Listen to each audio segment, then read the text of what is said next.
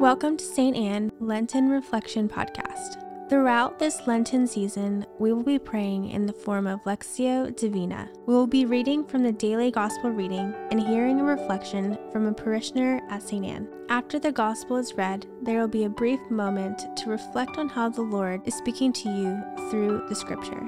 Today's reflection will be given by Josh Schwartz. Let us now prepare our hearts as we listen to the Word of God. Come, Holy Spirit. Come, Holy Spirit. Come, Holy Spirit. Today's gospel is from the Gospel of Matthew, chapter 5, verses 20 through 26. I tell you, unless your righteousness surpasses that of the scribes and Pharisees, you will not enter into the kingdom of heaven. You have heard that it was said to your ancestors, you shall not kill, and whoever kills will be liable to judgment. But I say to you, whoever is angry with his brother will be liable to judgment. And whoever says to his brother, Rakah, will be answerable to the Sanhedrin. And whoever says, you fool, will be liable to fiery Gehenna. Therefore, if you bring your gift to the altar, and there recall that your brother has anything against you, leave your gift there at the altar. Go first and be reconciled with your brother, and then come and offer your gift. Settle with your opponent quickly while on the way to court with him.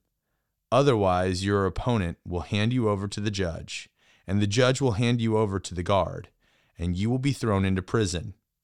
Amen, I say to you, you will not be released until you have paid the last penny.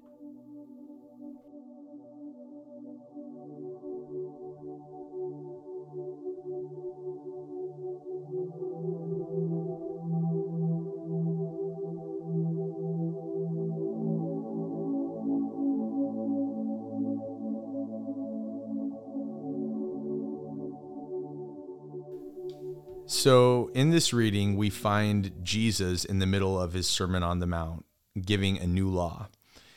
If we remember back to Deuteronomy, God actually promised a prophet like Moses would come from amongst the brothers, and he would speak the commands that God had for him to the people. And so in this passage, in the Sermon on the Mount, we see Jesus actually operating as this new prophet, this new Moses, and commanding a new law. A couple passages before, in verse 17, we see Jesus actually even say that he came not to abolish the law, but to fulfill it. So here we see that Jesus is actually not in any way condemning the law, but really expanding the law. He has come to fulfill it and transform it from what it was under the Old Testament dispensation.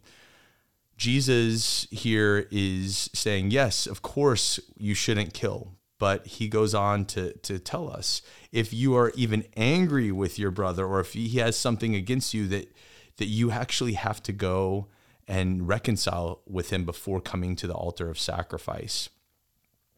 This is a really challenging passage for me, specifically regarding anger.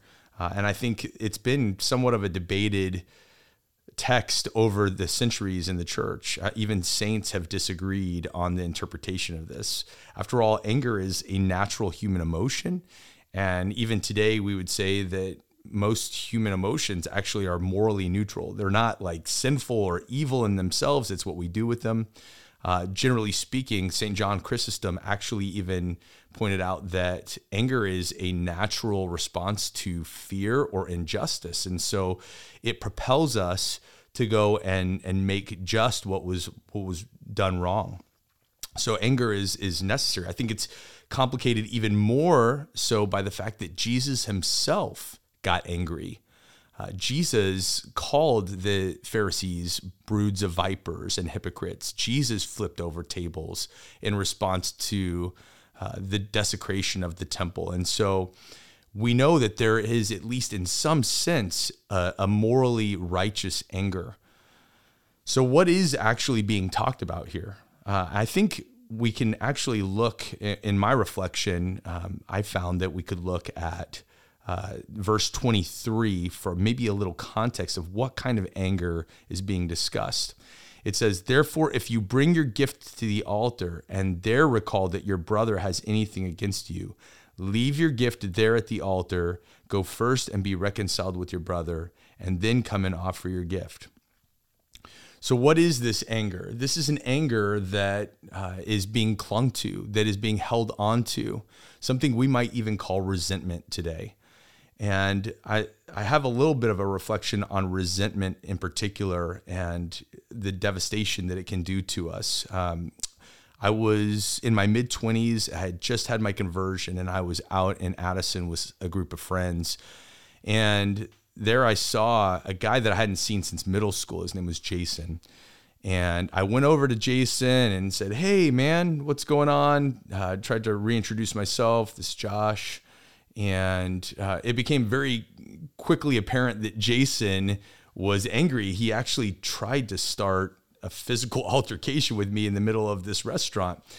And as I really was trying to figure out what was going on, it became apparent that the thing that Jason was upset about is that sometime in middle school, our whole grade had kind of given him a nickname that had stuck with him for many years. And I think he had not let that go.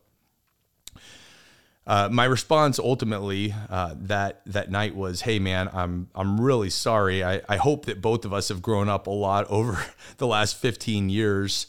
I hate that you've carried this with you for so long. Go and be at peace.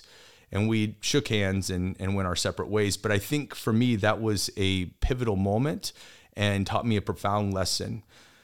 Jesus does command us later in this gospel that we are to forgive others if we want our Heavenly Father to forgive us. But it's not just for them.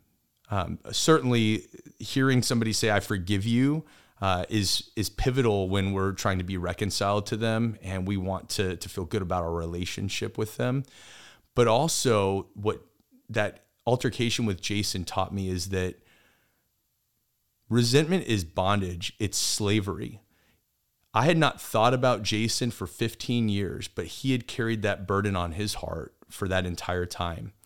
And so what I learned is that actually forgiveness and mercy sets us free. Jesus, actually, in St. Paul in Galatians 5:1 says, it is for freedom Christ has set us free, therefore do not submit yourselves again to the yoke of slavery. And I think this is one of those instances where when we give ourselves over to holding on to or clinging to things that made us angry, it doesn't actually affect as much the other person. Oftentimes they're completely oblivious, as I was. It really keeps us in bondage and wounds us and hurts our opportunity to grow in relationship with the Lord and with others. And so when God says that we need to forgive others, he's saying it as much for ourselves as it is for the person who we need to forgive. And that's why I think in verse 23, it's really important to remember that not only is forgiveness for myself, but also if I have a brother that I've done something against and I need to be forgiven from, rather than coming to the altar of sacrifice without addressing that, I actually need to go as an act of charity to him so that he can be unburdened. And I think that was what I took from this passage today. It really struck me in a new way, and I was really grateful to God for that insight. So hopefully it helps you as well. And let us pray. Come, Holy Spirit. Heavenly Father, we give you thanks for this day of Lent, where we prepare our hearts for Calvary, knowing full well that as you defeated death and sin, we will rise to new life in you. But it is through our trials and our sufferings that we will experience this new life. And so we pray, Lord, that you would help us to enter into this Lenten season anew today, that we would give ourselves fully over to it, that you would search our hearts and help us to have insight into any resentments that we hold or any things that others might hold against us that we could ask for forgiveness for. We pray for reconciliation to ease the burden of resentment in our hearts and all of those whom we love. And we pray that you would bless us and give us the freedom that you desire for us in Christ. Mother Mary, we ask you, especially today, to wrap us in your mantle. And we ask all of this through Christ our Lord. Amen. We hope you enjoyed the Lenten Reflection podcast. The St. Anne vision is to bring people to Jesus, form disciples, and send them to transform the world. Share this episode and invite someone to join you on the journey to Easter. To learn more about St. Anne, go to stanneparish.org. God bless.